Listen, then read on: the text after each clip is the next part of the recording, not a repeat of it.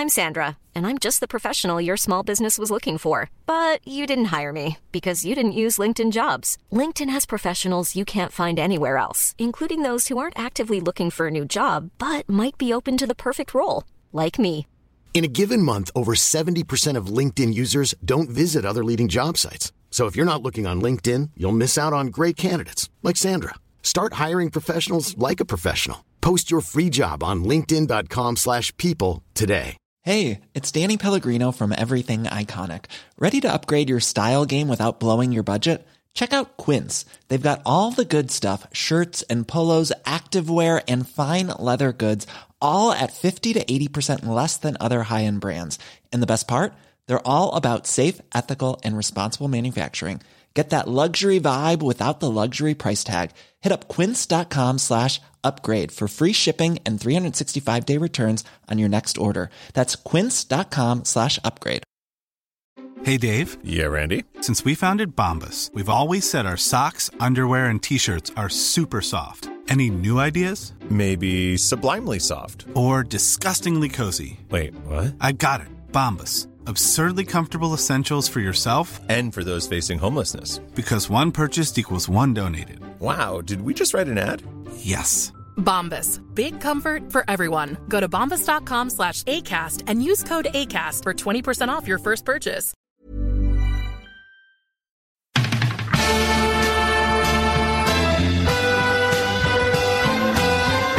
I'm not finished yet. It took me a long time to get here. Both players have spoken with each other, and they regret what happened. They've had a frank discussion with each other, and they're both of them are keen to now focus on getting back their county jerseys. That these fellas will get such a shell shock next Saturday evening that we'll put them back in their asses for 10 years. So we missed this on Monday, lads. Desi Farrell was talking about. Do you remember me, Connor's here as well. Do you remember me speculating that the game in Omagh hardly went ahead because the TV made them go ahead? Well, Desi Farrell thinks that was the case, because he said that a GA official said to me that only for the TV being there, the game would not go ahead. So straight away I read that and went, damn, I wish I had that for the show now and not have to speculate about it. But the GAA have denied that. Fergal McGill told the Irish Sun, Fergal McGill said the decision to play the game had nothing to do with TV.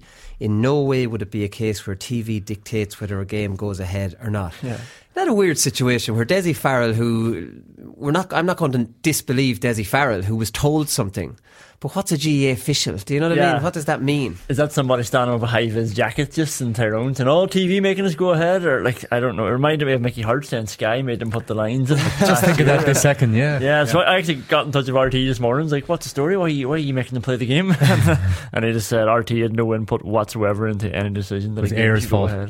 Yeah. It was Ayer as well. But maybe there was an extra pressure from the referee to make it. Look, the referee should be completely independent of what happens on. Remember I joked that the referee would get this phone call from Croke Park, the game goes ahead, and then he just puts down the phone, because he was going out throwing balls on the ground or just sticking in the water. Yeah. So everyone just thought it was a bizarre, and this is even more bizarre that Desi Farrell would say that and the GA completely deny it. You just don't know what to believe here. Yeah, but did they lose RT or Ayr lose the rights to show the game entirely? Like, I know Mayo Kerry was meant to be on Saturday as well, and because that was moved to Sunday, that wasn't live, because TG Carr would have had their games on Sunday as well, and there would have been a conflict of interest there. Neither Ayr nor RT would have had any game that weekend. There had to be a pressure there, lads. I think so. You know, I would believe there was a pressure there. We don't know how that pressure was applied or how it happened. But anyways, Brian Howard's been talking during the week, lads, and this is funny.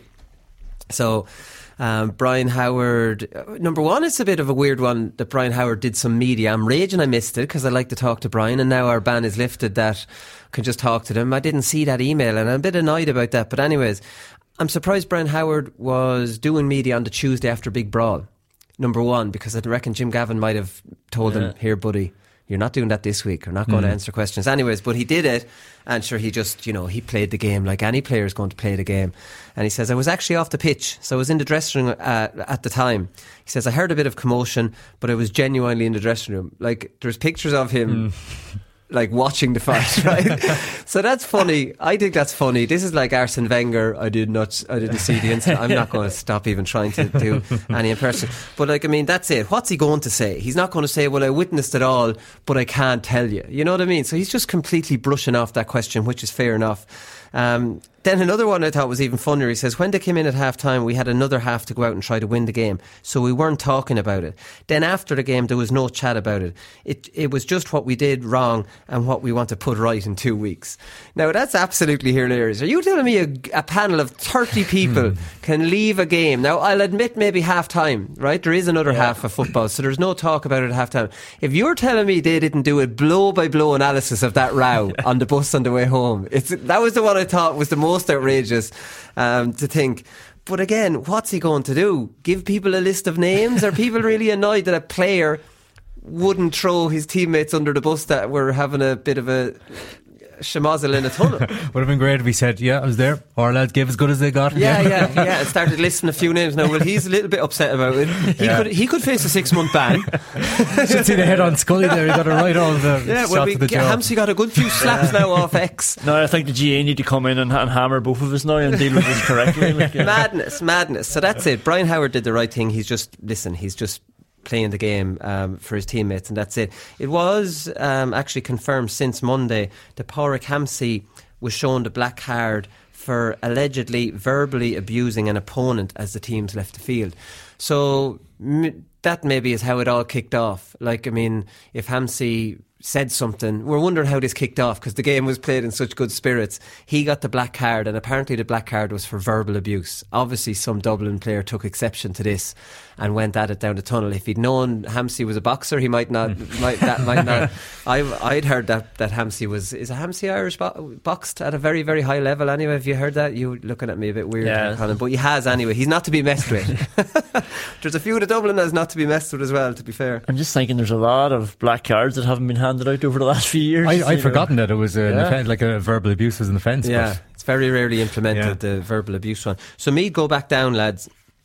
And I thought it was an interesting stat that before this year, 5 of the last 8 teams that have been promoted to the top flight have gone straight back down, and the other 3 just stayed up the first year and then went down the second year. So like, I mean, it's very obvious to me that there's a top 6 in the country. Isn't that fair enough? That there's a top 6 and there's actually a decent gap to the Kildare and the Roscommons and the Cavans and the ones and the Meads and the ones trying to get into that top 6. And we know who the top 6 are. They're the top 6 in the league at the moment, right? Well, no, Mayo are in it. Who's jumped into Mayo's position? But you get my point. Donegal, I think, have been kind of up and down the last couple of years as well. Maybe there's a top 7 then. No, there's a top 7. Yeah, there's a top 7 and then there's a one. Meath were always guaranteed to go down, and the question is who is going to go down. There's a top 2, and then there's 4 after that, and then there's one that's threatening to get into the second top 4, if you will. Yeah. But like Donegal are probably the only good team that have gone up and down, probably in that list of figures that you. But I'd have Donegal well up. I'd have Donegal well up there. I wouldn't have them in any team. You're looking at Kerry, Dublin, obviously. Yeah. Then you're looking at Galway, Tyrone, Donegal. And then give us Mayo as well. Mayo. Then I'm looking at Monaghan, slightly off that, but because let's be honest, Monaghan are having a great league. They always have a great league because they're honest and they hit that league hard. I'd still wait to see what Monaghan do this summer. You know what I mean? I still see Monaghan above Kildare, Meath and Cavan and these teams, but a little bit below Donegal, Tyrone, Mayo and Galway. Let's not revisit that. You left Galway until last. I can't believe it. Yeah. But Galway are knocking on the door of the top 2. Listen, anyways, this is a pointless kind of conversation. This is almost like power rankings. Who's your talking about? Like Donegal got relegated 2 years ago, and then they won Ulster, and then they were Division 2 last year and won Ulster. So sometimes, we talk about it every year. The league isn't always a great metric, but from Meath's point of view, like they were obviously in the Super 8s last year. So you're thinking, right, are they going to push you on there? They're in Division 1. They got hammered all the games in Super 8s, and now they've lost 5 matches in a row. So that's 8 games in a row that they've lost, really. But the last 3, they've been 1-score games. So maybe they're getting a bit better, but it's too late. They're relegated. Donald Cogan said that to you, didn't he? Like last week, that like while I think you mentioned about momentum, when you're constantly losing games, it's hard to arrest that to get back to winning.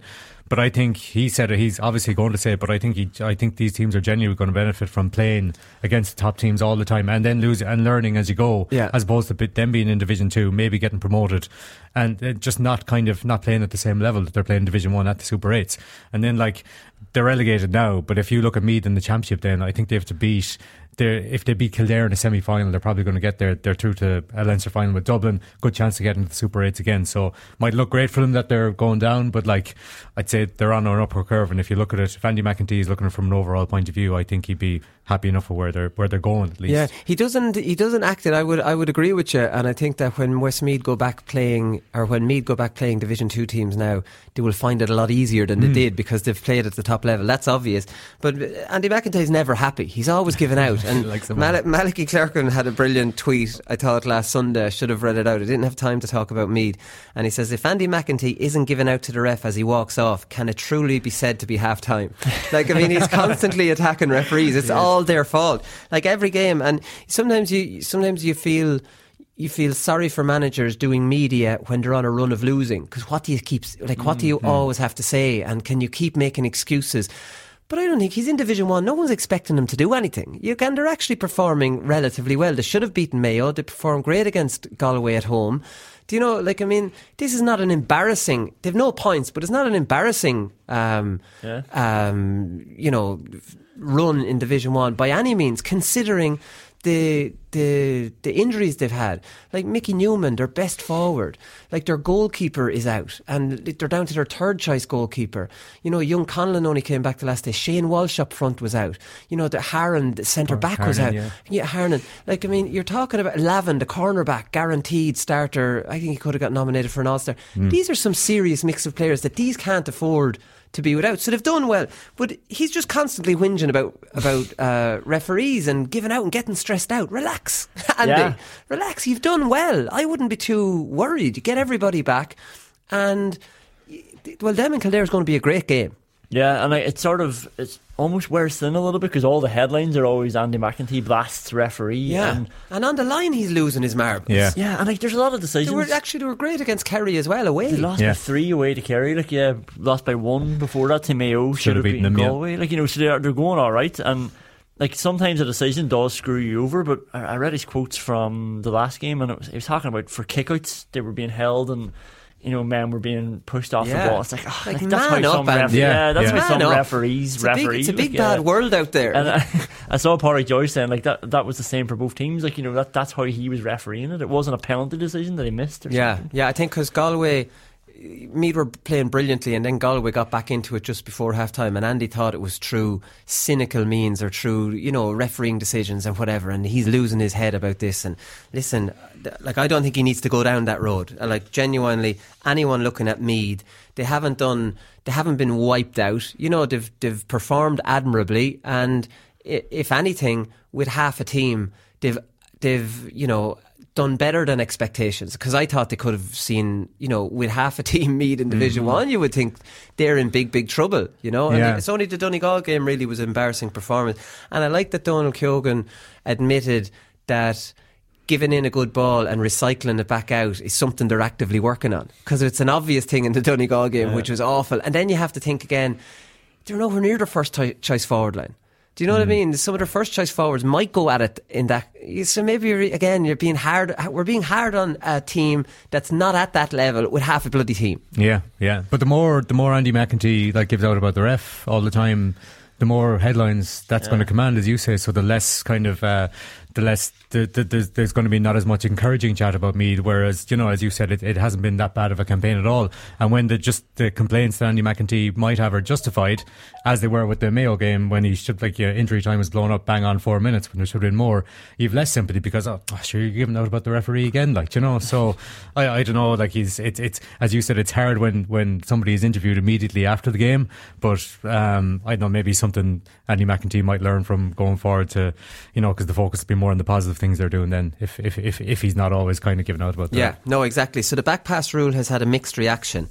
Desi Farrell thinks it's a good rule change. He said, I actually think it's a good rule change. It's squeezing the thing up, because you can see out there in situations where teams want to run down the clock, they've got their advantage, and the use of the goalkeeper becomes quite apparent in that way. It just makes it more interesting, and that's a point of it we didn't really talk about. We talked a lot about from the kickouts, but it is for winding down the clock as well. If you want to pass it over and back, you do have that option. But then again, that's not going to stop that. It's just from a kick out, isn't it? Yeah. Just from a kick out, they could kick it out, give it back, then play a bit of keep ball. Again, it is a high risk strategy, especially we saw Kerry couldn't do it against Dublin in the All-Ireland final, but it is another thing he's talking about. Pádraig Joyce, delighted. Brilliant, great news, genuinely, yeah. How much do you love Pádraig Joyce?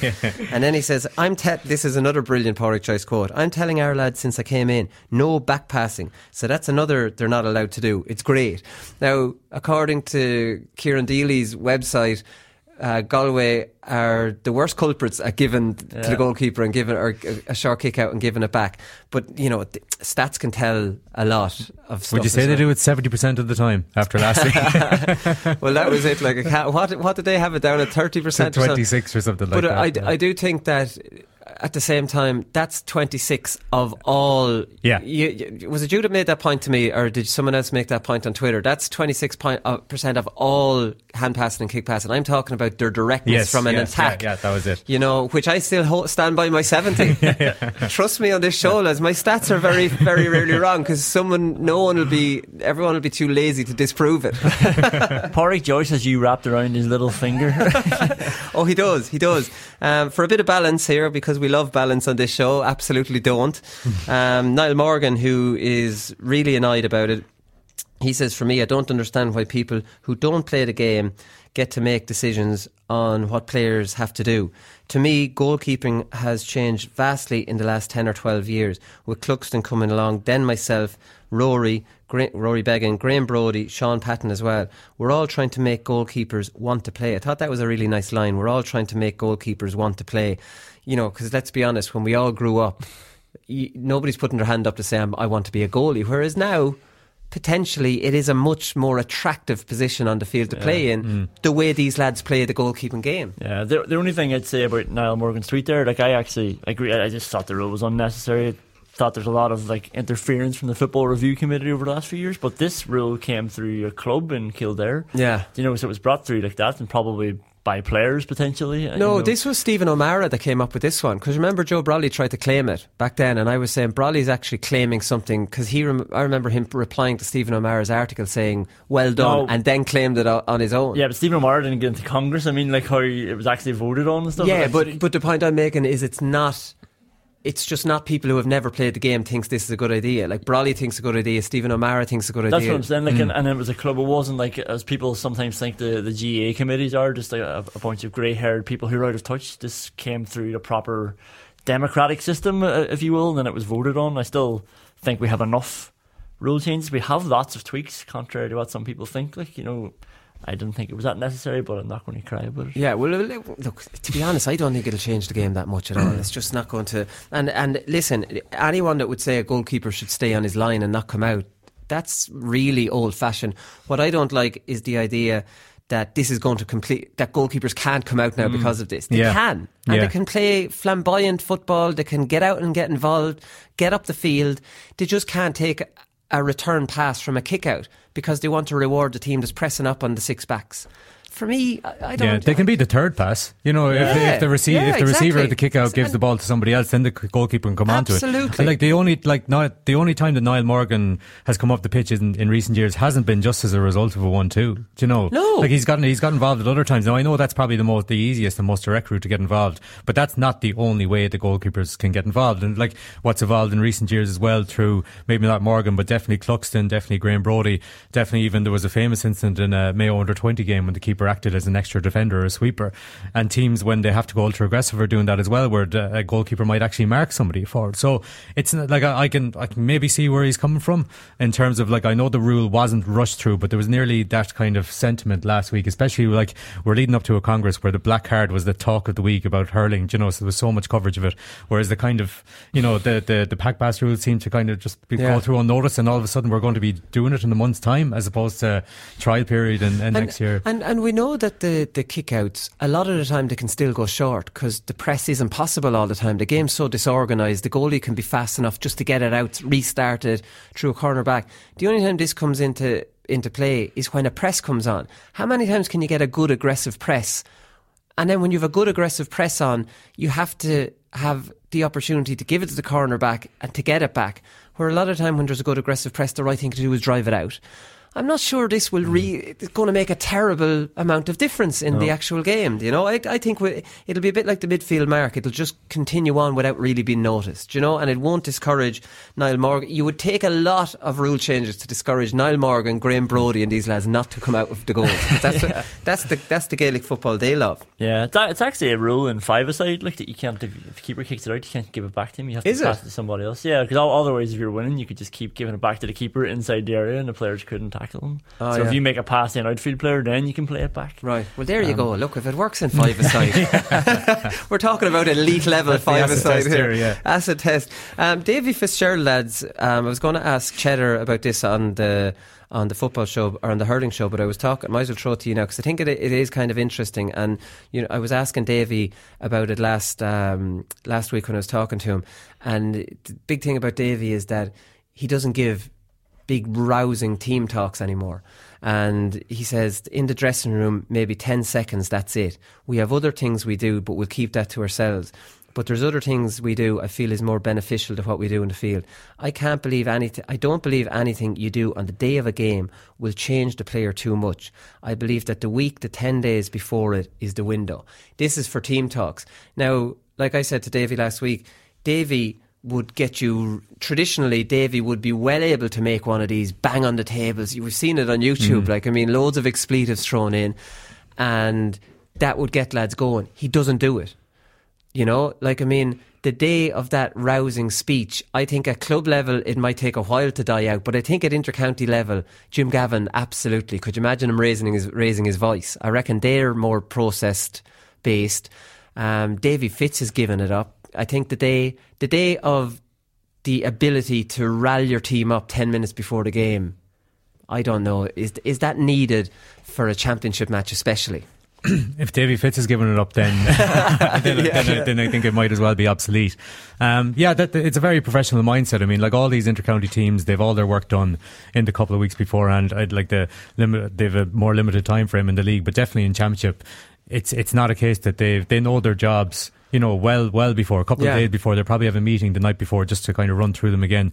So as you said, the days of them kind of bashing the table and stuff is probably gone. And actually, like, you hear a lot of stories about that it being player led now, especially at half time. I think this could have been a thing under Dublin where Jim Gavin would leave the players on their own for a couple of minutes, and this is more at half time to work out problems that had, you know, arisen during the first half. But it's something you would have heard kind of coming from professional sports, like even like going back to the famous one with Paul O'Connell putting the fear of God into you. I doubt that happens in the Irish rugby dressing room now. I think that's gradually evolved into GAA. But like, well, then Dricko came and says we will be victorious. That's it. But I'd say there's still some scope for the you know, we've talked about it before when you notice that your team is a bit flat. Now you'd like to think that like intercounty players have gone beyond that, but definitely at club level. Yeah, you know, like I don't think it's gonna go at club level for a long time, because there will be those situations where managers will just see that their team is in need of something. It mightn't work because they might be flat anyway, regardless of what you say to them. See, this is the thing, and this is what I think is interesting about Davy, that if the work is done in the 10 days leading up, the Friday night before the game, the players should be arriving here, lads, tuned in. Like what is said, I'm talking about championship. I do agree that in a league game, if they land and they're messing and stuff like that, you know, you could hop off them. But for championship, geez, I remember with manager, I don't think anything any manager's ever said in the dressing room made me change my attitude. But I do remember meetings on a Friday night that changed my attitude, that made me really tune in all day Saturday and land to that game with my gear perfect, and we're on a mission today. You know, that kind of, that needs to happen during the week. You need to be really tuned in all week for a big championship game. But can you not be tuned in and then on the game suddenly, this is, you know, I think you waste energy shouting and roaring. I think you can be distracted by numerous team talks. The warm-up, someone's talking. The dressing room, someone's talking. the huddle before the game, someone's talking the same old shite, stay tight in your man. You're wasting your energy. Like, you're tuned into that. You go through what everybody's job is. The motivation should speak for itself for championship. You know what I mean? I think the idea that you're constant. I remember before the Leinster final against Dublin, it was crazy stuff what was going on in the Laois dressing room. Like Sean Dempsey, who's a great man, managed the Laois minors to minor All Ireland, and he's managed Furban last year, and he was with the Laois seniors manager. But his idea with these lads, he'd give you a puck or two. Like, I remember writing on this on Sports Show, and we're in a huddle, and he would have had Brendan Quigley and Michael John Tierney and all these lads at underage, and he's walking around in the huddle, and he's giving lads punches into the chest, and Brendan Quigley going, and he's gone into another place. Yeah. And I'm just constantly thinking, like, I'm going along with the but I'm watching Dempsey like a hawk, and I says, if this lad hits me, I don't want to be hit. Yeah. I've been thinking about this game. Can I step out of this huddle? I'm well up for this game. It's Dublin in a Leinster final in Croke Park. Did we need that? There was a table broken in the dressing room as we walked out, and it was real raw kind of. Now, we started the game brilliantly, so it's a bizarre kind of it's a bizarre thing that what I was believing in, and I definitely think I expended energy by getting involved in this. But that as a shelf, how long was that effective for? Did you have a good 20 minutes? We had a good 20 minutes. Do you know what I mean? But think how long though in between from that shouting and stuff. I always wondered as a Croke Park, especially like the big games, so you have this roaring and shouting, you break a table, then you come out and you're doing a parade, you're doing a few more kicking around, you're standing for a national anthem, and then the worst thing is one more effort to get you up just in the huddle. It's like, Christ, what can be said here that's new? And it's a player that says it, and they all do it, and it's like, that's a bit of a waste of time. Do you know? Like, I don't know. It's definitely moved away. I can't see that they at intercounty level where they're banging on to. Now, I reckon Banty McEnany might do it. You know, it depends, I suppose, on the manager. I think there could be something to be said for it at half time still. I think there's just, you're right, like your preparation should be right 10 days before, expected a couple of days before. And there's too long a gap between the changing room and the start of the match to have a direct effect. But at half time, you just come in, you've seen something, you're not happy with something. Yeah. You can probably tap into emotional senses of players a bit more. Well, Joe Kernan's obvious one in the All-Ireland final in 2002 was he showed the medal. But I doubt Joe was shouting and roaring then. I'd say he very, very calmly said, lads, this is what you're playing for. Do you want this medal like me, a runners-up one, or do you want to be winners? And a natural kind of roar would come after that and get out. You know, it's nice to go out after a come on and get out the door. It puts an end to all it's almost like it puts a finality to half time. It's like let's not go out without, are we ready? Yeah. I wonder does anyone do the Alex Ferguson thing? Lads, it's a leash. Get out there. Who did you say that about? Spurs, was Tottenham, it? Yeah. Okay, moving on from that. Oisin Mullen, some bad news for you, Conor. He's one of 4 players that's getting AFL trials during April, so they're going on a 2-week trial in Australia. And I think they go around to a few different clubs. This is another different one again. Like, we know there's the Combine, so obviously from the Combine this results from the Combine, and then I didn't know, I thought you were signed to a club from the Combine.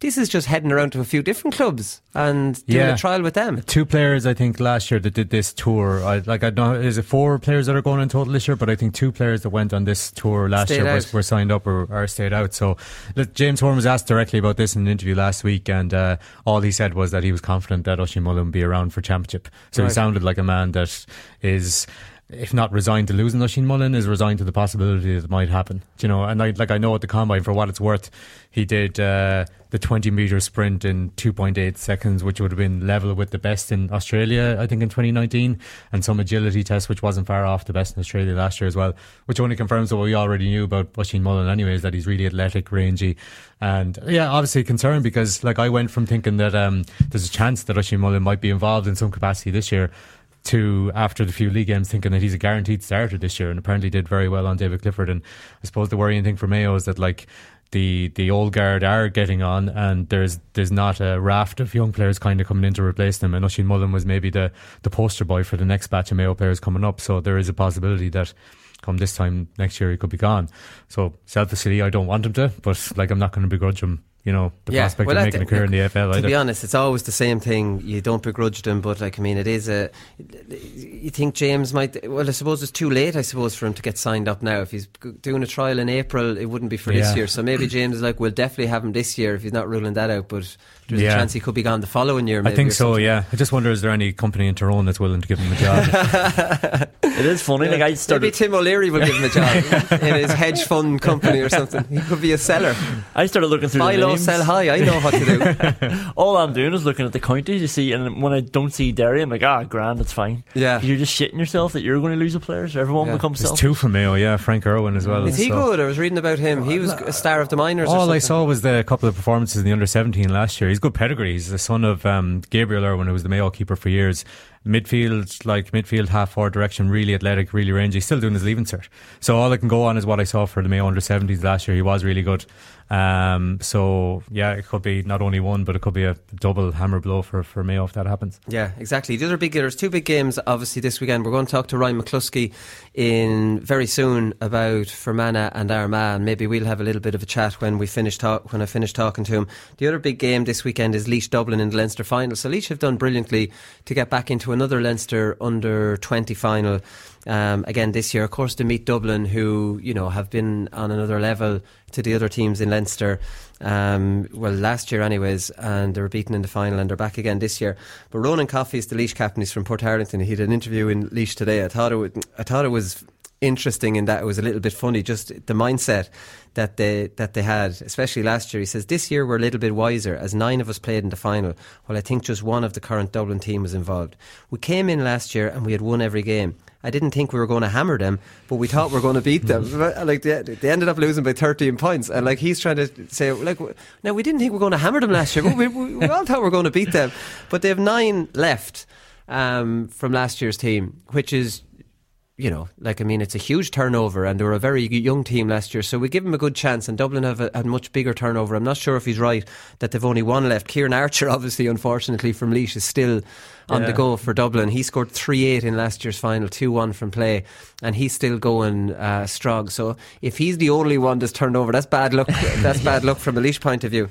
Like, Dublin have a few players who would have been involved in the squad obviously last year, and Evan Caulfield, the midfielder, got 3 points in the semi-final. He's just free scoring from there, and he would have been involved in the squad. The 2 half forwards would have been they came on in the Leinster final last year against Laois, so they have a bit of experience there. And part of me as well also just thinks, it doesn't matter, Dublin have just done it right. They've got the oldest players, each age group, and now it's like a whole new team that Laois are playing. Yeah, well, Dublin have the numbers to be able to do that. Laois don't. And you can't say to a Laois player, okay, you've next year you're good enough, but we're just going, Dublin have enough good lads under last year or whatever, but still usually you have, especially at under 20. I played 3 years at under 20.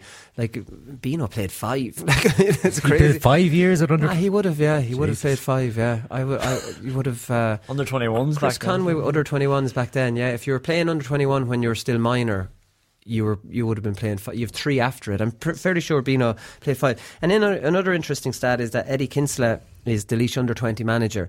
Eddie Kinsella refereed the 2014 All-Ireland final. Who was it between? Quick, I'm throwing it at you. 1, 2, 3, 4. I didn't know what you were pointing out. I actually missed a year. I didn't want to ask. Will you? Listen, you don't even know who played in the 14 All-Ireland final, Conor. You listen. Kerry Donegal. Okay, so he's refereeing that final. He was an inter-county referee for a long time, but he was manager of Courtwood, who won the intermediate championship in Laois 2 years ago and stayed up at senior last year. So interesting, isn't it, that a referee has gone from refereeing, an inter-county referee has gone from refereeing to coaching. I'd like to send him back refereeing now, armed with all the coaching expertise and stuff that he has. Did he have he had to retire? Did he have 2 cruise ships? Did I read that? I'm not sure. No, it's just because I was just reading, because when you mentioned Eddie Kinsella earlier on, he did an interview with GA.ie.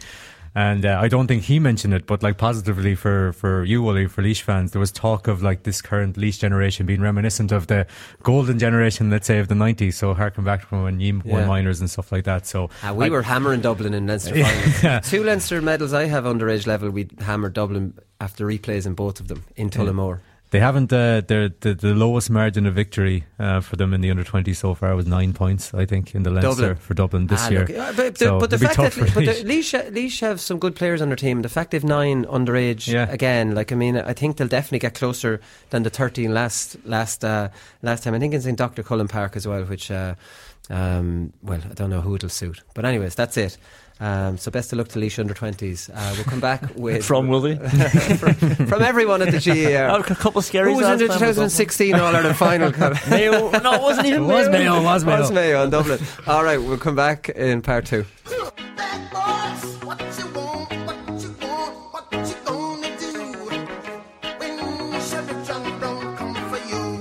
I work as a policeman at Garda Síochána down in Store Street, and I'm coming back out and there's a cohort of loyal Tyrone fans still up in the stand as you come back out, and they're roaring at me, "Hey Caffrey, you Free State bastard."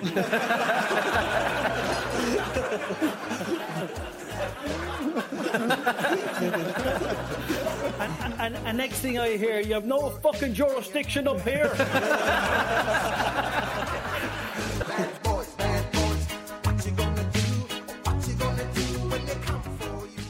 Alright, so there's only one game this weekend, and it's Fermanagh taking on Armagh, and former Fermanagh great Ryan McCluskey joins us on the line now. Ryan, how's it going? Not too bad at all, how are you? Good. How's retirement? You were 19 years on the go for Fermanagh, so like, I mean, I suppose this took a bit of adjustment for you. I actually seen it was Mike Tyson, the great Mike Tyson's little video there. Sorry, it's up online at the moment of him kind of talking about his past, and there were shades of me actually that could relate to that. I probably found it very difficult. You probably would say the same yourself. It was very regimented, obviously, for a number of years. Yeah. And that's something, that I personally like. But when you come into your latter years and you can't do the things that you've done, and maybe put the tackles in, against the likes of yourself, and maybe be an enforcer maybe at times, or think you were maybe a bit of an enforcer, when you can't do any of that, and your body's just not the same as what it was. It was tough, but I didn't, I suppose, sit around too long. I moved into management, I suppose, and moved into business then. So I suppose that's plenty for any man as well to keep them occupied. So I suppose that's filled the gap. But no, listen, you missed the playing side of things, and would take it all back in the morning. There was nothing like being out there, and I'm sure you'll agree with that. Yeah, no, definitely. So you've opened up your own business. It's called Focus, and what is it? It's a sports recovery centre. Yeah, well, we started off, I suppose it was 2 years ago. Actually, I think to today as well, that we started off as a small recovery unit, and then I was fortunate to get my local Gaelic club, obviously in the Skilling Gales, to get them to help. So we attached the gym side of things onto the recovery unit, right. And then we found a bigger premises there, and we moved in there. So it's been a busy couple of years, but I'm delighted now with where things have gone, and I managed to hook one of my friends in as well, Cathal Beacom. He's came on board, so the two of us are ploughing away despite all the Brexit problems. We're still alive and well at this stage, so things are going all right. And do you go to Ricey then, and do you try to sell it to Ricey and say, look, this is what you need, who are you with now, and whatever, and get the Fermanagh lads in there? Listen, we I suppose seen a gap in the market at the start in terms of being a quite rural kind of part of you could say the country as well, and Fermanagh here, we would have had to do a lot of travelling to different parts of the country to use some of these services, so that was the reason why we got them. But yeah, we'd be on Ricey's case, and the Fermanagh County Board, and to be fair, they've been very, very good. And when I say the County Board, listen, we've been grateful of the support of many clubs and sporting and persons, I suppose, in the area that come in and use our services, and that's what we were trying to bring. Somewhere along the lines, we'd love it to be a kind of centre of excellence, and have maybe even a doctor at some stage in as well, or a sports specialist in that field. But we're slowly building, and we're happy with things and where they're going. Yeah, very good. Well, come here, I want to talk to you about Fermanagh, because we haven't spoken about them too much on the show. They're kind of flying under the radar so far in the league. Like it's a weird one. They probably should have beaten Kildare, a lot of people are saying. They beat Roscommon in a game that could have gone either way. They 12 wides against Cavan to Cavan's 3 and missed a load of goal chances, so should have beaten them. And, had a poor enough performance by all accounts against Westmeath. So where do you think they're at? Yeah. I think you've hit the nail on the head. And any I suppose any games that I have been in attendance of, and obviously then done my homework on the other games. I think that inconsistency that you're only after kind of highlighting as well, that's probably been the most consistent part of their campaign so far. Creating chances in most of the games, and just not capitalising as well, has been a big kind of problem with the side thus far this year as well. In terms of coming under the radar as well, listen, there's been a number of changes to the playing squad throughout the last season or so as well, and that probably has caused that bit of inconsistency. But I suppose maybe this extra week will give the lads a chance to get back to the drawing board and try and right the wrongs from that Cavan game where they were hit by two cruel goals, 2 high balls in. Probably if anyone's seen the Patton goal in the Dublin game, they weren't too dissimilar to that. So Right. So 2 high balls in, were pivotal and swung that game. But again, for me, Fermanagh were the better side that night and created more chances. I think they kicked 13, 14 wides, and you alluded to it at the start as well, Colin, that it has been the same in the rest of the games as well. Take out probably the Westmeath game.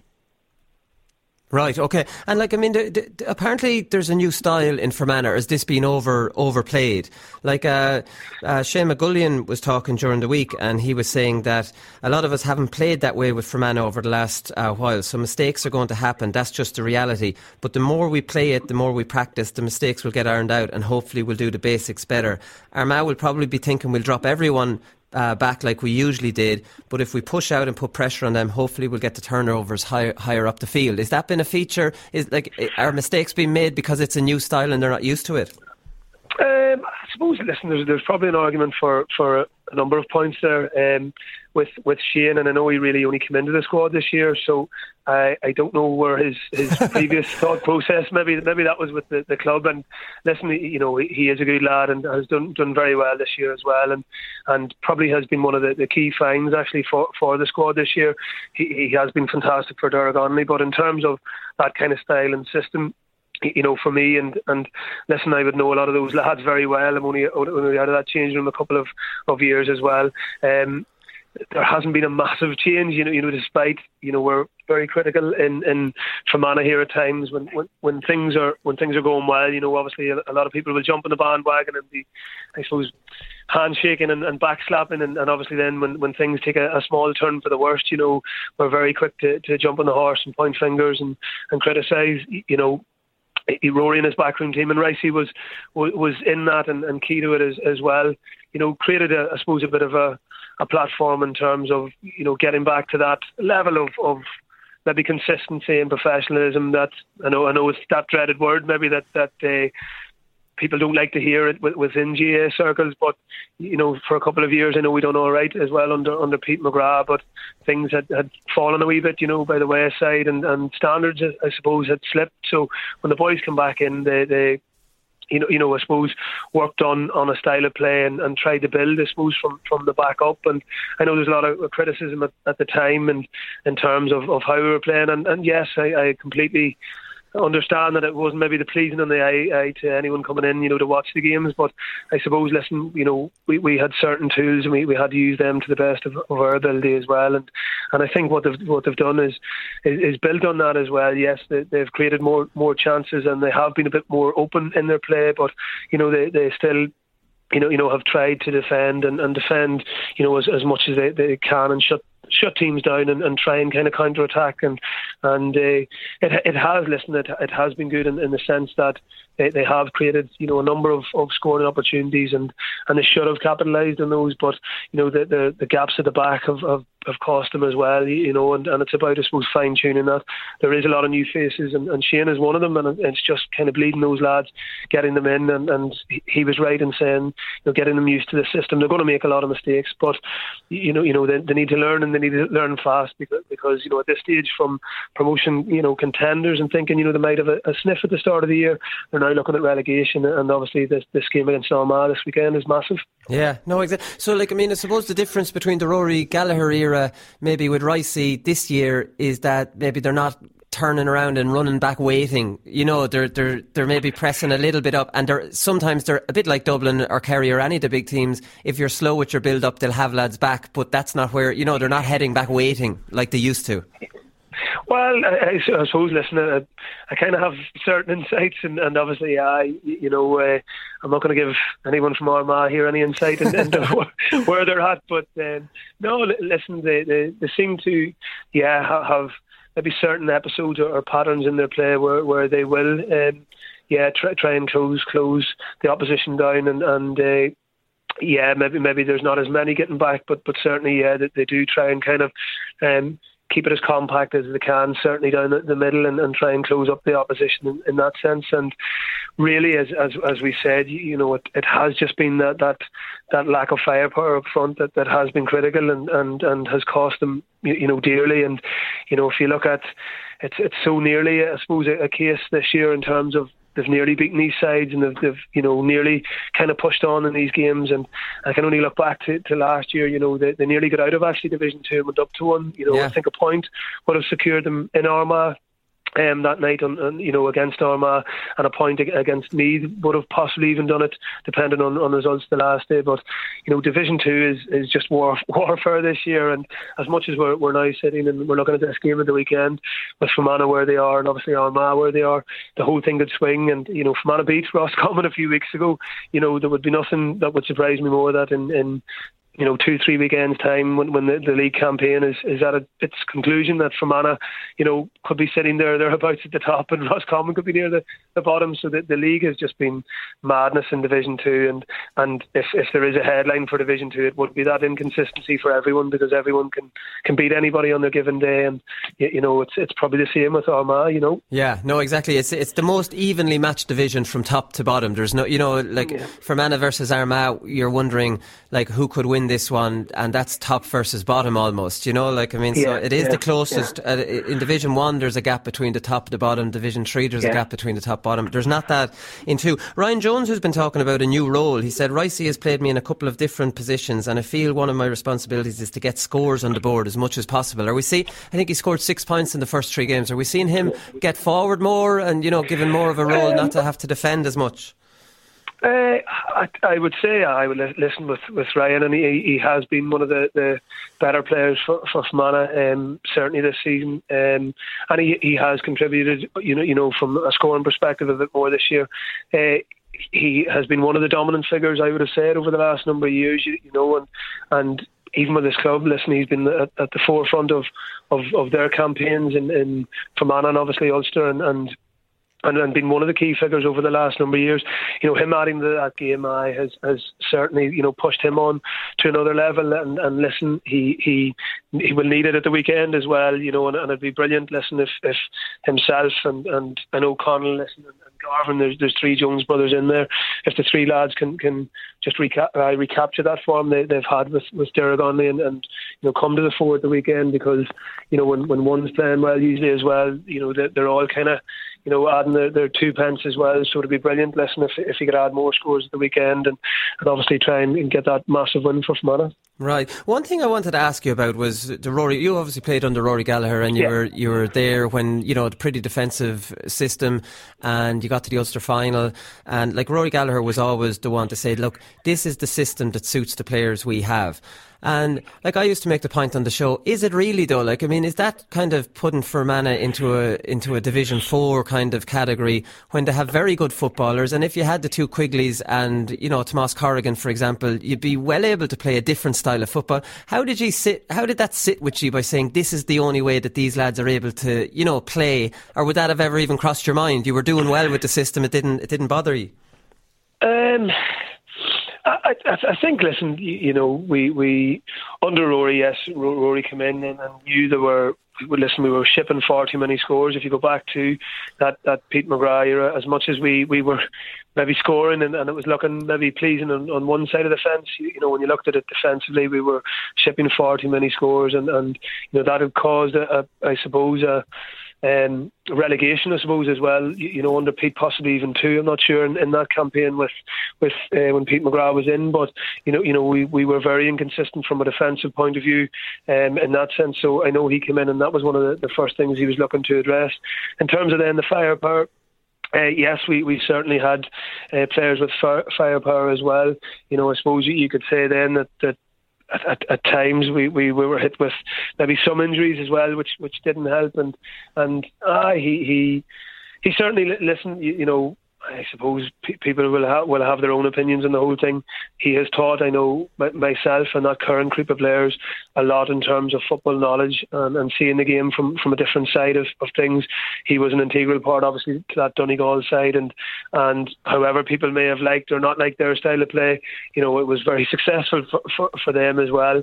He does a bit of work, I know, I know he's with Derry. He does a bit of work, I think, in Killybegs possibly as well, and I think he has a vast amount of attacking talent down there, and they play a completely different style. So, Rory came in and him and the backroom team felt that defensively we could be stronger and build from there. And, I know we didn't win too many games by 10, 15, 16 points, but from a player's point of view, the players were happy, to get to the Ulster final that day, although, we didn't give a good account of ourselves, to get there and to have that promotion campaign and possibly even get up. The players were happy, and it brought us on to the next level, and it definitely stabilised where we were as a county. And people say about us punching above our weights, and stuff like that, and that used to, I suppose, irritate us in the fact that we trained as hard as anybody else. We were out working as hard as everybody else, and we were putting in the same shifts and hours and commitments as everybody else. And I suppose the way we seen it, like anything else, why couldn't we be those Sheffield Uniteds or Bournemouth, or Everton's maybe in your case here, where we could, maybe upset the top echelon of teams, within the GA or I was talking about soccer terms there, but we mightn't have been winning well, or your Atletico Madrid, we were maybe winning it ugly, but ultimately we were getting an extended summer and we had some brilliant days. So, ultimately, you go back to, did we want to play well and get knocked out every week in the first or second week, and it wasn't the case. And you could ask those players. Who you referred to as well, and those lads all bought into it, and it obviously brought us all on. It wasn't too pleasing to watch, but listen, it was successful to where we wanted to go, and has created that platform now for Fermanagh to push on as well. Yeah, it probably extended your career by a few years as well, because you didn't have you had plenty of lads back to help you. Because when I was playing, you used to be Fermanagh's man marker, and then you kind of you were more or less a kind of one of the zonal players organising the defence a little bit. And I remember marking you. It was never an easy experience marking you. And then, of course, I went to Boston one year and I was kicking around before the game, and I look up the other end of the field, and who's up signed up for the McCluskey's? You. I went, oh, for fuck's sake. and then I couldn't believe my luck. You went over and marked Dennis Glennon. It was brilliant. Aye, listen, it was good times now, but it just shows you how the game has completely changed and transformed, and you're right. I think listen, in my latter years, the role had became more of a maybe organisational role, and in terms of there wouldn't have been that I called it that kamikaze marking, and I would refer to this if we were coaching down to the lads in Burr, and I always go back to the days. I'm not 90 by the way either, but I always go back to those days when you refer to like yourself for the Glennons, or it could have been Canavans, or God knows who it was, where it was just a big open bit of green grass, and you had maybe yourself and myself, and yourself, Colin, or myself and Stephen McDonald, and you're just sitting praying for somebody to come back and be in front of you and close things down and trying to help you out, because you were usually up against a greyhound, and you're sitting going, right, I need to be Mike Tyson here, and I need to try and enforce my presence on them and try and kind of shut them down physically or in some way. But no, they listen. The game has changed, and evolved so much over the years, and I suppose it was trying to reinvent myself over the last number of years and trying to kind of play as long as I could, and obviously then I was grateful. Listen, anytime I put on that green jersey of whatever management team was in there and hopefully give it my best. But I think the system now probably suited me more. And if you ask any defender, I think it suits any defender these days, But gone are those days of the 1v1s, pandemonium.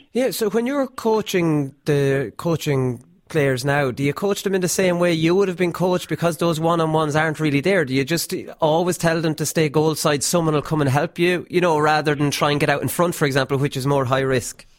No, it's good. It's a good question. I suppose there is a balance. There would have to be a balance of both. Defenders have to be able, because at some stage in the game there is a likelihood and a high possibility that they will be left in maybe a one-on-one situation or a 2-on-2, whatever it is, and they have to be accountable for their man. But there is certainly less scenarios of that in the modern game, so you are kind of trying to look at backing players up. And as I said, from a defender's point of view, and when I was standing beside yourself or Dennis Glennon, whoever it may have been, and you were sitting going, you're hoping and praying the ball didn't come in. You were just hoping that somebody would be back to maybe deal with that breaking ball. So a lot of the times, you're looking at scenarios like that in the modern game where you're looking at defenders maybe not looking for fetching clean ball to work on breaking balls, so that you have maybe players coming in and scooping that ball up and getting possession and kind of building from there. But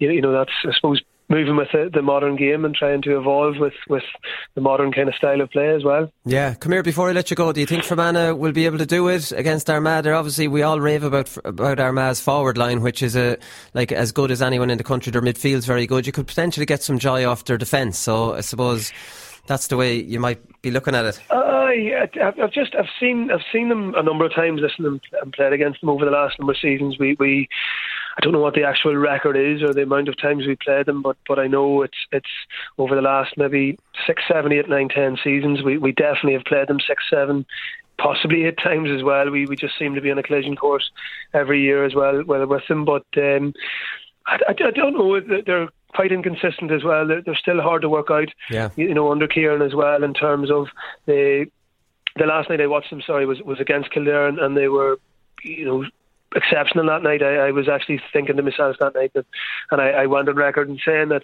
they have to be contenders for Division 2 and will probably cause a few upsets in Ulster this summer and maybe give it a rattle. But there's an impatient side to their game as well, where against Kildare probably suited them. The conditions the night, they couldn't, because of the environment around them. They couldn't kick the ball that night because it was all over the place. It was a really bad night for football, and it suits them actually carrying the ball. And on the rest of their league form, and any time then I've seen clips of them and highlights of them, they seem to have this impatient side of their game where they're looking to go through the transitions quite quickly through feet, and you know yourself this time of year, the environment as well and the conditions don't just lend well at times to that maybe one bounce in front of the forward, ball that everyone would love. Yeah. It's just horrible conditions at the minute, and I think they're probably better running the ball, and it's that impatient kind of play at times where they're hurried and looking to get the ball in nice and quick to some brilliant forwards as well. I think that has been the impulsive and careless side for them that has cost them then, because teams can get at that back. Yeah, it's a strength and a weakness nearly.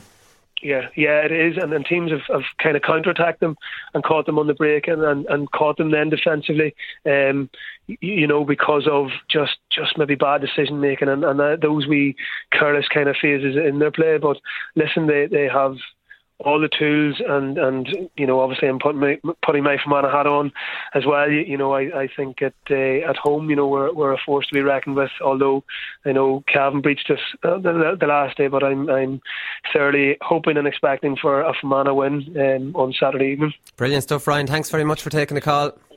No problem at all. Good man, thank you.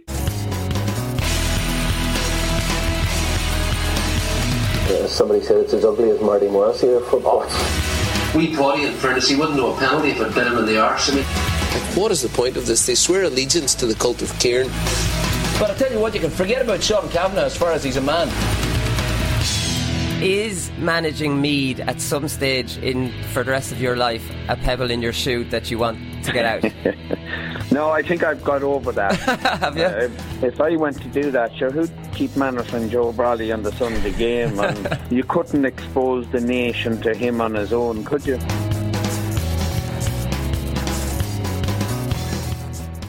Yeah, great stuff from Ryan there, lads. So it's hard, like Ryan reckons the home advantage is going to swing it for Fermanagh. I wouldn't be surprised who wins this either way, because as we know, like I was saying to Ryan, there's just such a little gap from the very top to the very bottom in Division 2. It's the closest division right the way through, and Fermanagh might be in a bit of a false position based on the fact that they threw the Cavan game away and could have beaten Kildare. Do you know? So, like, I mean, things can change very, very quickly. The whole idea about the new Fermanagh, the new attacking Fermanagh, which Ryan is kind of playing down, I think maybe the truth is somewhere in between here, right? So, like, they're obviously not as defensive as they were under Rory Gallagher, but the idea that they're playing like Galway might be a little But again, the way to play against Fermanagh, Ryan makes a very good point in the fact that sometimes Armagh get a bit impatient and they can be a bit loose with their kick passing game, and a couple of sweepers tactically makes sense against one sweeper, makes sense against Armagh, even if it's just your centre back covering back, cutting out that initial kick pass that they like.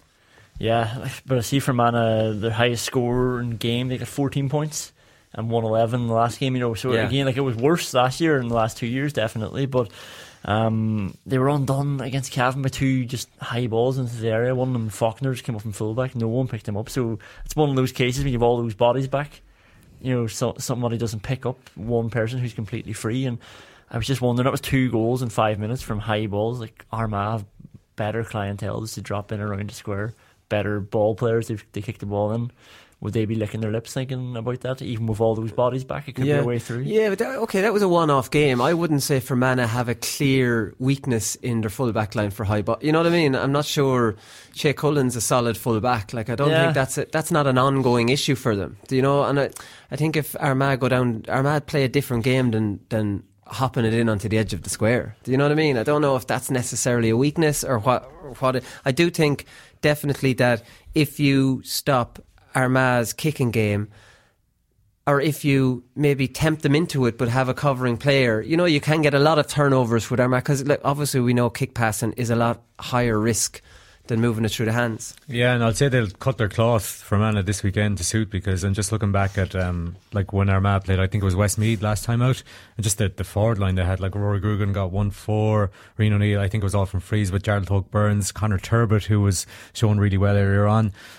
So I think with that in mind, as kind of Ryan hinted at, Jamie Clark came on and scored the equalising goal. Jamie Clark came on and scored a goal as well. So, like, as I think it was Jim McCurry was hinting at a couple of weeks ago, that, like, whatever talk is coming out about Fermanagh about a more expansive style, you know, it mightn't necessarily bear fruit against Armagh this weekend, which I think Ryan McCluskey was hinting at, because. But you have to be careful though, because if you head back and wait for them, you'll turn them off kicking altogether. Do you get me? And then it'll be one of these games of chess, and the better players will probably win out in that scenario. Yeah. You almost want to tempt Armagh into taking those risks for the kick passing. Do you get me? Because it is more high risk, and have your half-back line tempting them into it, but dropping off, you know what I mean? Dropping off, they're meant to cut it out. Yeah, so with just one sweeper, would it have to be a very clever sweeper there, you know, just to kind of cover the ground properly, because if he doesn't, then, like, Armagh have the forwards to kind of do damage against that, like. Yeah, no, it is. It'll be interesting to see how they go about it. But like, you know, I suppose you don't want Armagh not to kick past too much, because you will get cheap turnovers against Armagh just through their impatience with using the kick pass. Yeah, it is a fine line, but, like, if you sort of don't want them to kick pass either. You know what I mean? You don't want them to have that game. And here's the thing that Armagh don't have that the likes of Galway have, is a consistent target man up front. Rian O'Neill is brilliant, but he's not out in front all the time. Like, he's not going to give you that obvious ball that Shane Walsh will give you all the time. Jamie Clark doesn't play like that either. He's pure class. You know, I think when you're playing a kicking game, you need an Andy Moran or a Shane Walsh, or someone who's just constantly moving. And when you look up, that's on. Because when you look up and it's not on, you have to go backwards or sideways, because you're under enough pressure. Like, many times have you come up, you're both kind of come up through the wing back position, and you're very tempted to say, will you come on? Yeah. And it's a real weaselly thing to do, but sometimes you can get frustrated because nothing's on. You want to see something easy, and you turn back. And then you turn back, or else you give a 50-50 one, because I've often done it. And I know it's not the right ball, but it's like either I give this now or I'm going to get caught. And you give it in, and it's a 50-50 and it's punched out and it comes back out. Mayo are suffering for that so badly in this year's league because not only Andy Moore and Jason Doherty isn't there as the link man on the 40, and because Aidan O'Shea has had to be played in midfield, there's no physicality up there as well. But Andy particularly, because Mayo have thrived in the last few years on those balls that Andy has been out in front and is winning all the time in good positions, as opposed to a few years earlier he used to be winning them, maybe on the 20-yard line out on the sideline. And then he kind of mentioned how Tony McEntee had a word with him to stop going out there, and then he was winning them in better positions. Yeah, I get what you're saying about Rian O'Neill as well. I just wonder, I see Jarlath Oak-Burns has he been kind of, they haven't seen too much of Armagh, has he been kind of going out the middle? They've been using him as a tactic for an advanced mark. He's playing at midfield pretty much. He came on against Laois in midfield anyways. That's the game I saw him in. I think he's playing in midfield, but he is an attacking midfielder. He's getting on, but that's the thing. And the one thing about Andy Moran is Stephen Rutcher's tenure with Mayo was going terribly until Andy Moran came on. He started against Kildare in a qualifier. They'd been beaten by Galway. Yeah. They hadn't been playing well in the league, could have been relegated. And Andy Moran gave them that focal point. I do think if you want a kicking game, you have to have a focal point. And the brilliant thing about Galway changing Comer and Walsh is that Walsh, it's impossible to get out in front of Walsh. He's just so fast, and he's constantly there as that focal point. And without the focal point, what's your kicking game then? It has to be perfect. Do you know? You have to get it into the perfect position to give the perfect diagonal ball. Whereas Galway don't really have to do that. Galway, Shane Walsh will often break out and collect it around the 40, take on his man, or else throw it off, and now someone's broken the line past him. Do you know what I mean? I think that teams that want to play a kicking game need to find a suitable target man. It doesn't have to be a tall man. It needs to be a live wire. And Galway haven't even played Ian Burke yet in this year's league as well. Who'll be constantly moving. And then if not working for Shane Welsh, throw Damien Comer in there at 14 as a focal point. So we're bringing it back to Galway again, lads, aren't we? and excuse at all. Okay, predictions here. And what do you think, Conor? Fermanagh's need is greater. Just maybe because of that, I might tip them to just get over the line. As you said, they haven't been playing that badly, and their position in the league might be a little bit false. So I'll just go for them to get over the line. I go Armagh. The only team they lost to is Laois, and sure they always lose to Laois. Yeah, weirdly. I'm going to go for a draw. I think it could be close, and I don't trust Armagh yet. I take your point, and Brewster Park is a terrible place to go, so I'll go for a draw, completely sit in the fence. Right, that's it, lads. We'll be back. I'm not sure we'll do a show on Monday unless there's some sort of World War III happens in this, or maybe Laois win the under 20. We might do a special 2 shows. We'll definitely be back next Thursday. We'll see about Monday. We'll talk to you then. Good luck.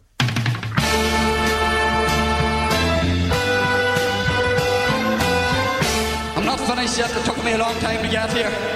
Both players have spoken with each other, and they regret what happened. They've had a frank discussion with each other, and both of them are keen to now focus on getting back their county jerseys. That these fellas will get such a shell shock next Saturday evening that we'll put them back in their asses for 10 years.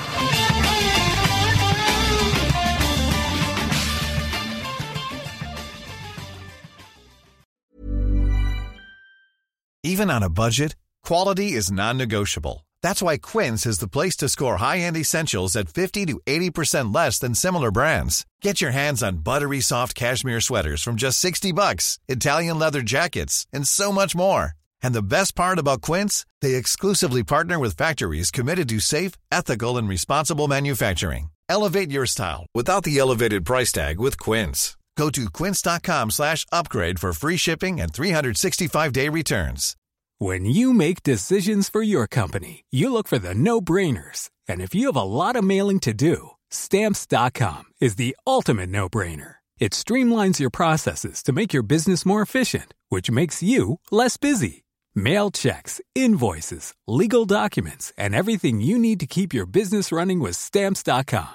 Seamlessly connect with every major marketplace and shopping cart. Schedule package pickups and see your cheapest and fastest shipping options from different carriers. With rates up to 89% off USPS and UPS rates. And with the Stamps.com mobile app, you can take care of mailing and shipping wherever you are. Make the same no-brainer decision as over 1 million other businesses with Stamps.com. Sign up with code PROGRAM for a 4-week trial, plus free postage and a free digital scale. No long-term commitments or contracts. That's Stamps.com. Code PROGRAM.